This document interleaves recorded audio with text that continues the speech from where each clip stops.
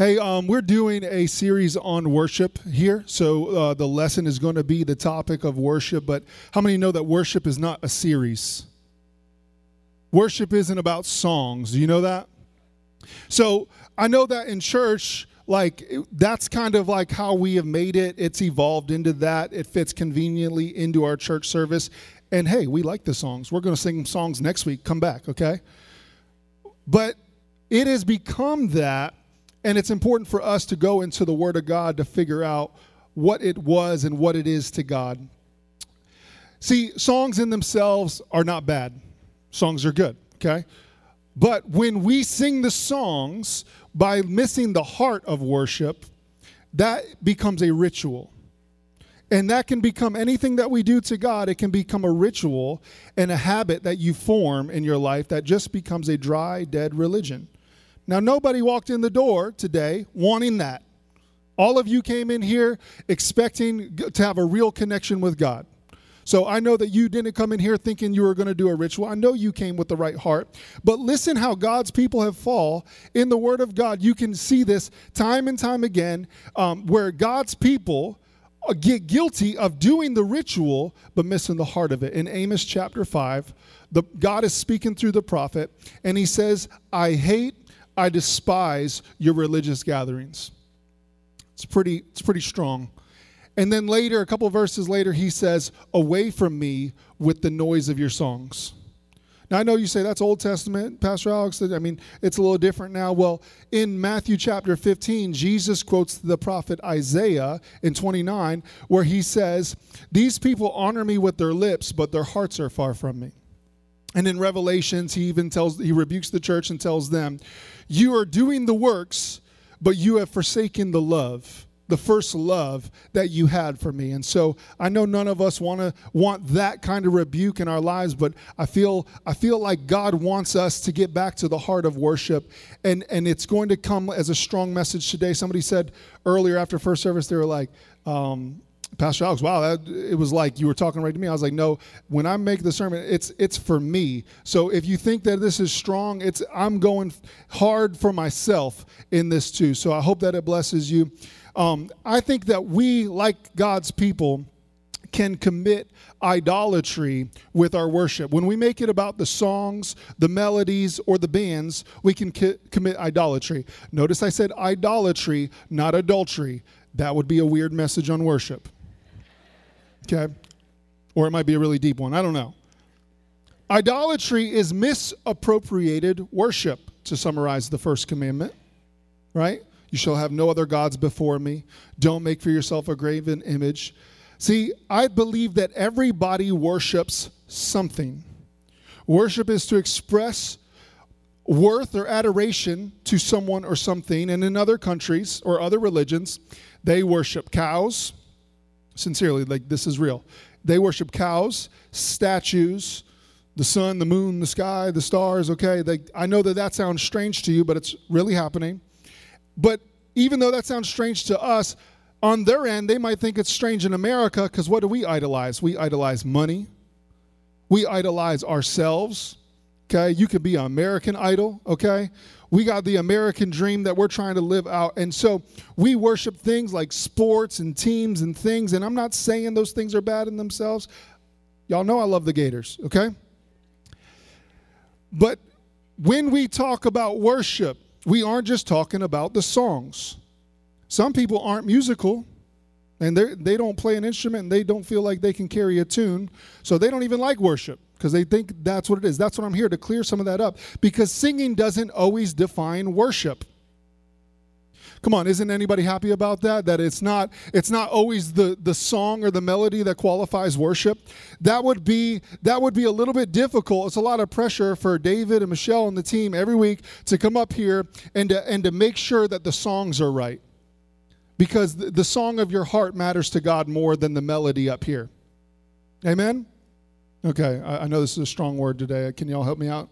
Can y'all just take a deep breath with me? I know I came with something pointed, but remember, I'm pointing at me. Okay? So when we talk about worship, we're not talking just about the music. When it becomes about the singing, I believe it becomes something that God isn't even pleased with. Did you know that there are times in Scripture when God is not pleased with worship. I know that that's true, but when is he pleased with worship? What would he be pleased with? I know you're wanting to know that. I know that's what we came for. Let's start with some basic elements. Are you ready? Worship and praise is about him. Period. That's it. Worship is about him. Early on, when I was freshly saved, I was not a pastor yet, so you're gonna have to forgive me in this story, because I was worshiping God, and I'm not the best singer. Okay, I'm all right, but I'm not the best. Okay, so I was worshiping God, and I was singing my heart out, my little heart out. I was singing to God, and I was worshiping. And somebody later in the service was like, "We could hear you singing. Wow, you are loud." And they were like, kind of like that, kind of snooty, like they were talking kind of down to me. I was like, "Well, guess what? It wasn't for you. Okay, so it was for somebody." And they got all cute, and they wanted to respond, and they were like, "Well, but I can hear you." And I was like, "And you're gonna hear me, because I ain't gonna stop." Amen. Worship and praise is about him, but it connects us to his presence, his power, and his glory. It's about him, but it doesn't stop there, because it connects us to something. Something awesome happens when you're in the presence of God. He says that he inhabits the praises of his people. That when two or more are gathered in his name, there he is in the midst of them. I know he's omnipresent, he's everywhere, but there's something that happens when you worship him. He comes in close, he gets all up in your spiritual grill, and he is right there in the midst. It says in the Old Testament that the glory of the Lord filled the temple. It filled the place, the glory of God. What happened when Paul and Silas were worshiping God when they were locked up in prison? It says that they were singing to God, they were worshiping, and what happened? There was an earthquake. The prison cells shook open. There's something that happens when we worship. That something gets loose when we worship. I know you're in spiritual warfare all week. Something is going on in your life all week, but there's a spiritual realm around you. And when you begin to praise the name of Jesus, when you lift him up, he draws everyone to himself. Amen? In your workplace, you should just praise him in your workplace. When you're sitting there and you're dealing with anxiety or depression, you should just say the name of Jesus in a way that's going to glorify him. Because I promise you, no spirit, no demon can stay in his presence, okay? Something happens when we worship him. Now, I know that might seem elementary to some, but that's foundational to what we do when we worship. Listen to Psalm 100, verse 4. It says, "Enter his gates with thanksgiving and his courts with praise." Enter his gates with thanksgiving, not a holiday where you eat a turkey, turn it into a worship day. Amen. And his courts with praise. Why is it saying enter his gates with thanksgiving and his courts with praise? I believe because the very first corporate worship gathering happened at the tabernacle. If you're familiar with the Old Testament, say amen. Now, the tabernacle was something that illustrated the way to worship God as a corporate gathering, and later would be replicated through the temple. And what you need to know about the temple is that was like the church, the building that you would go and you would worship God, and there was like layers to it. Like you would have to approach God, and you would step past the gate, and you would get to the outer court, and then you would get inside the inner holy place, and then the Holy of Holies. And you couldn't even go in there unless you were the priest, okay? You couldn't even get to the presence of God in the holy place unless you were a priest. So you had to stay on the outskirts and the outer courts. But how many know that Jesus is the high priest that got you in to God's presence? So when it says enter his gates with thanksgiving and his courts with praise, it's an opportunity for you to worship God and to approach him with your gratitude, with your praise, because worship is about going in. I don't know about you, but I'm going in. I'm going in today on the sermon. I'm going in, okay? And away with the drive-through Christianity that tries to microwave God into an experience where we try to hurry him up, and I got lunch coming, and I got this going on. Listen, we don't need to rush anything. It's not a drive-through. You need to park the car today. You need to go in. You need to get ready for God to do something in your life, because worship was never about fitting into an hour and 30-minute service. It was about going in. They would travel miles by foot to get to the temple and to worship God. They would bring animal sacrifices. Did anyone bring an animal today? No, I didn't think so. But they would carry animals to worship God with. And they would do it. And when they got there, there was no rush. There was no greater place for them to be. They just wanted to be in God's presence. It was about going in. I don't know about you, but I'm going in. The devil tried to stop me this week, but I'm going in. I had all types of sicknesses and problems come up this week, but I'm going in. Amen? You can turn my mic down, but I'm going in. That is why we must go back to the beginning of what worship is. And so in Genesis chapter 4, verses 3, it says this. When it was time for the harvest, we already did that series, Cain presented some of his crops as a gift to the Lord. Abel also brought a gift, the best portions of the firstborn lambs from his flock. The Lord accepted Abel and his gift, but he did not accept Cain and his gift. This made Cain very angry, and he looked dejected. Why are you so angry? The Lord asked Cain. Why do you look so dejected? You will be accepted if you do what is right.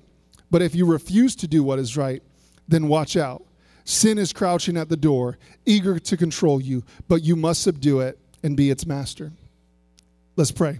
Lord, I thank you for your word. I thank you for what it's going to do in our hearts and how you're challenging us already. And I invite you to take us further past the outer courts and into the holy place, God. What you want to do in our lives, we give you permission for. I pray that you would simply use me as a vessel and bless this word in Jesus' name.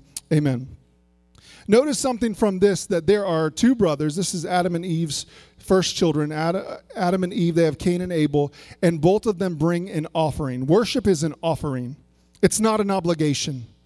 You don't have to, you get to. As my pastor used to say, you don't have to do this, you get to do this. You get an opportunity to come close to God. So it is an offering. They both brought something. What does it say that Cain brought? Remember, he's the one that got rejected. It was not accepted.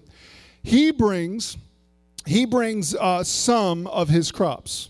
That's what the scripture says.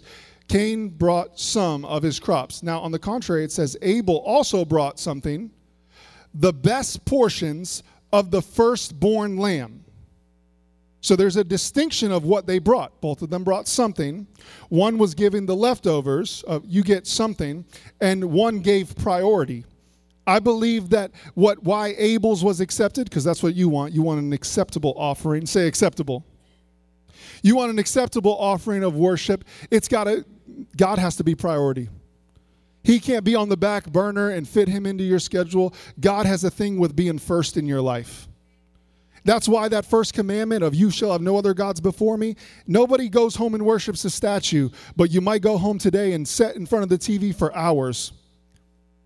Netflix, your phone. I'm not judging. I'm saying, like, the reality is we give God an hour and a half once a week, and we give our phones 90% of our attention.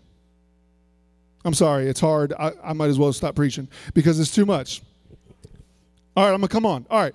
So look, they brought something to offer. The question is, does God have priority in your life, or does he have the leftovers? It's a Thanksgiving message, y'all. Worship is about sacrifice.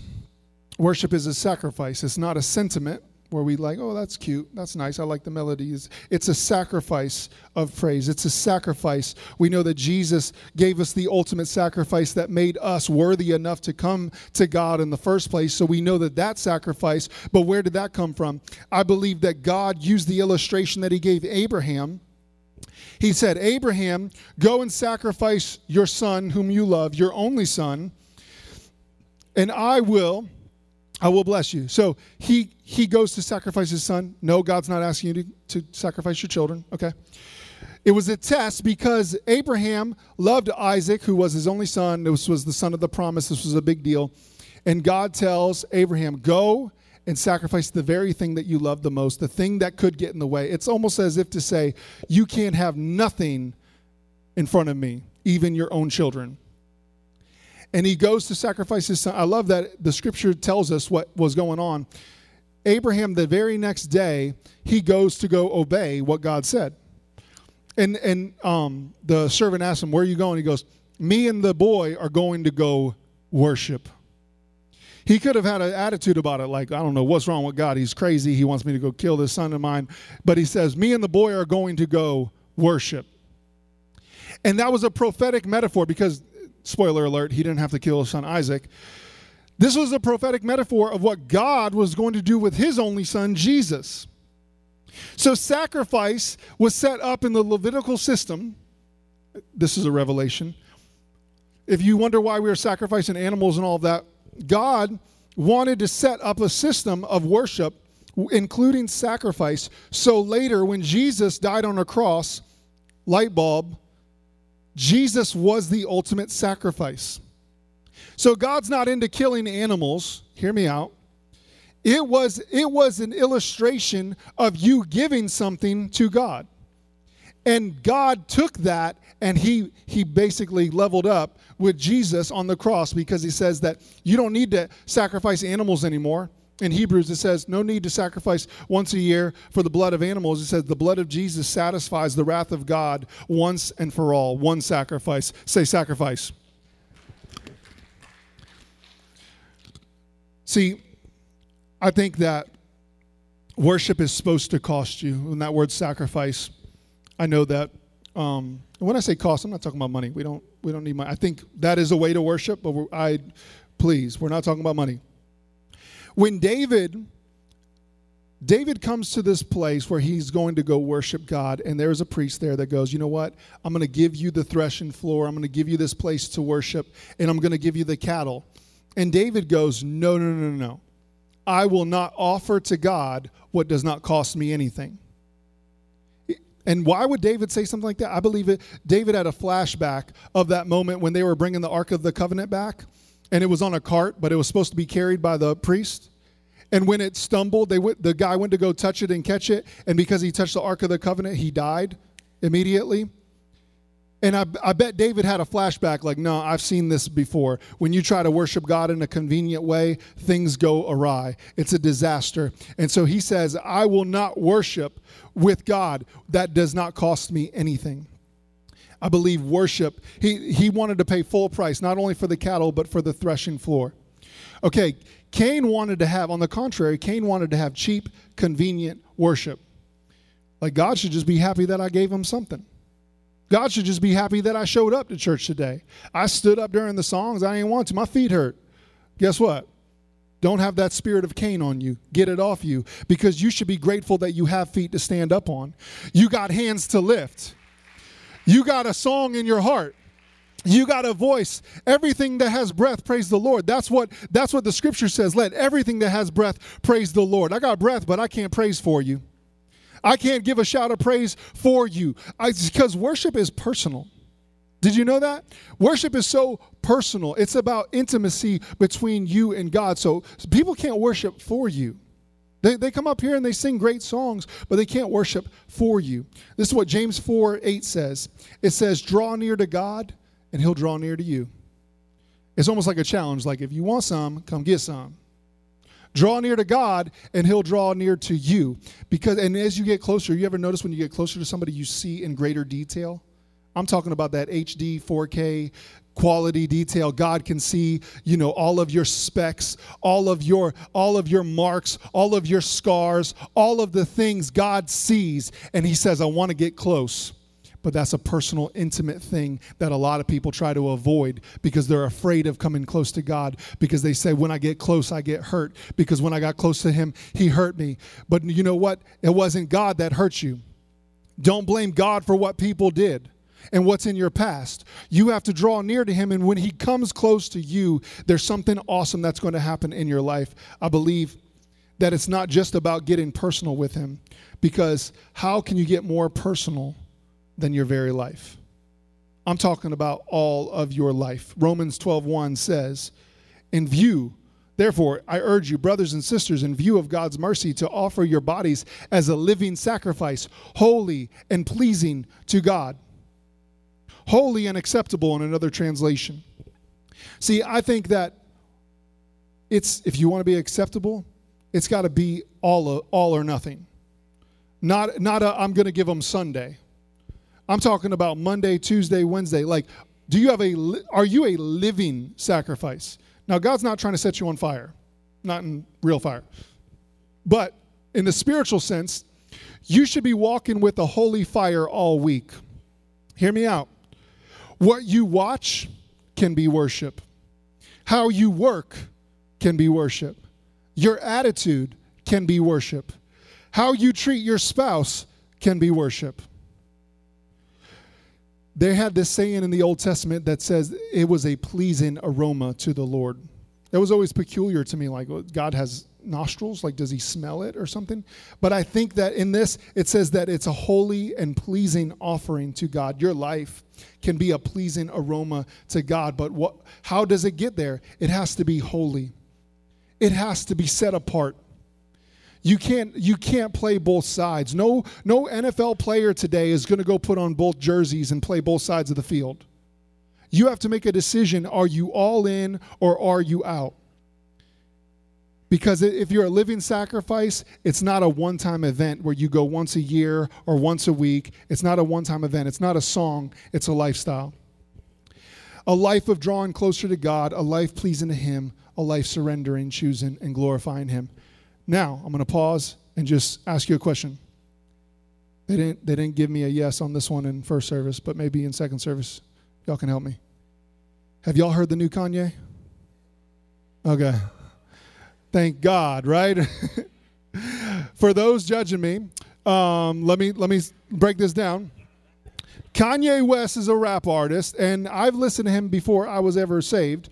Kanye West has made rap music since 2005, roughly, and it's been pretty bad. And I don't mean like he's talented. I'm saying like bad, sinful, bad, blasphemous bad. That's what I mean. Now, a year ago or so, Kanye had a mental breakdown, and a lot of people turned their back on Kanye, and they started to like really give him grief and really just trash him, as the media does sometimes. Amen? Everyone turned their back on him, and he kind of went away. He kind of like just disappeared for a while.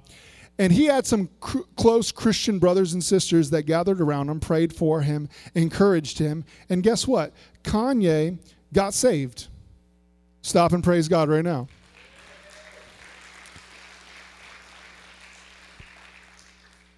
But he makes this album, it's called Jesus is King. I mean, it's as bold as you can be to wear your faith on your sleeve. You know, he's wearing his heart on his sleeve. He is living for God now, and I believe that is genuine. Okay, more on that in a second. But when he was on Jimmy Kimmel interviews him and asks him, so tell me, like, are you a Christian artist now? Because you know there's genres for this, right? There's Christian music and there's secular music and there's rap and there's Christian rap. And so he asked him, he's like, so are you a Christian artist now? And I love Kanye's response because I feel like I couldn't answer it this good. He goes, I'm just a Christian everything. Don't try to categorize me and box me into a genre. I'm all in on Jesus. Kanye went bold on that one. I don't know if there's Christian rappers that could have answered that question that good, okay? Kanye said, I'm a Christian everything. Why? Because he gets this living sacrifice thing, that it's all or nothing. It's not an album. It's not just this one-time event. There's an all or nothing with God. And Kanye said, I'm going all in. And y'all need to pray for Kanye. Y'all should celebrate what God did in Kanye West and beyond. Let's stop and praise him right now. Thank you, God. But not everybody had such a warm welcome and appreciation for what was happening. A lot of people were skeptical. And I get it. You got to see fruit and all of that other stuff. I'm just telling you, I think it's awesome. I think it's an awesome reminder that God still saves sinners, of which I'm the worst. Okay, let me go Paul on you real quick. But what's crazy about it is it made me think of this story of this woman that comes to worship Jesus. It was in Bethany. Jesus is at Simon the Pharisee's house. Okay, he is in the house. Simon is a Pharisee, which means he's like a religious leader of the day. He is meticulous when it comes to the law and God. He is for real. As far as his actions, his behaviors, his mindset is all in with God. So he invites Jesus in. and they're lounging and they're talking and they're having a great time. And here comes this woman who busts in, and she comes in and she's a mess. I'm talking about her hair is all out. She's looking all crazy, all of that. And she comes and she starts crying and worshiping Jesus. And she's got that expensive perfume. She's anointing his feet with tears. She is going crazy for Jesus. She is giving him what people are saying is too much. This is too much. This is embarrassing. Now, Simon is sitting back. Remember, he's the man of God. Simon is sitting back and he's thinking to himself, this is what the scripture tells us. He thinks to himself, this guy must really not be a prophet like he says he is, because if he was, he would know that this woman is dirty. This woman is sinful, and she is unworthy to touch him or come near him. But he just sits there lounging, letting her touch his feet. So Jesus knows his thoughts, and Jesus knows yours too. And he says, Simon, let me tell you a story. He says there's two people. Both of them had a debt. One had a lot of debt. One had a little debt. Both were forgiven the debt. Which one do you think is more grateful? He said, well, Simon goes, well, the person who had the bigger debt. He goes, rightfully you have answered. He goes, when I came in here, you didn't offer me nothing for my feet. You didn't offer me nothing. You just let me sit here all casual with your worship. She came in, she hasn't stopped anointing my feet with her tears. And yet you sit here with your pride and your arrogance and your judgment, and you look down at her because you don't understand her worship. I got news for the church in 2019. Y'all don't need to judge Kanye for his worship. Y'all should celebrate him. We need to get out of the seat of judgment. We need to get real with God and realize that God is worthy of our worship. Don't ever judge somebody's worship because he is worthy. Amen? See, it was costly. It was costly. But don't judge my worship. You don't know how much it cost me. You don't know where he brought me from. You don't know what he's done in my life. So I'm crazy with my praise. I give him a shout. I don't think it's just a scripture. I give him a real shout. I go, woo! Because I shout when the Gators score a touchdown, so I might as well. Nobody's going to get more praise than God in my life. I made up my mind. I'll be wild.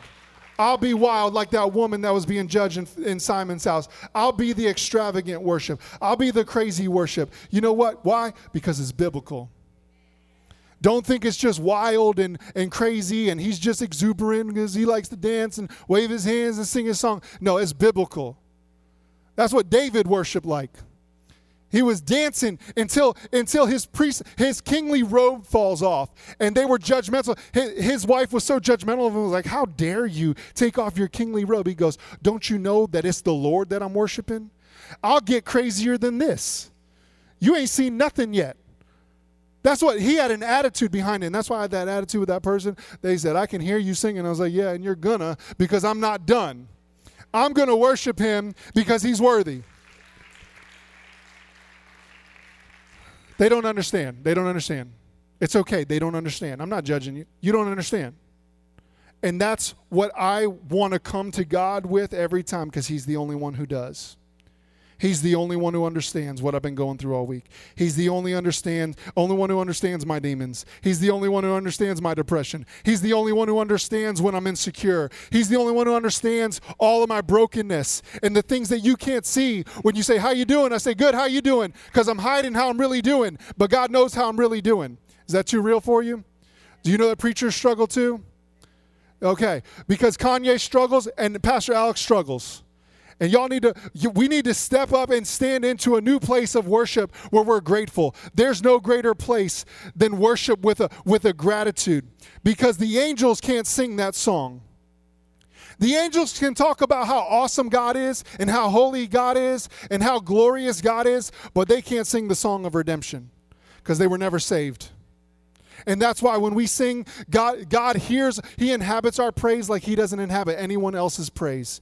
He feels what we sing more than any other thing, any other way that is glorified in him. When we sing, there's something that shakes in heaven. When you worship, when you lift up the name of Jesus, there's something that happens, and it happens in you too.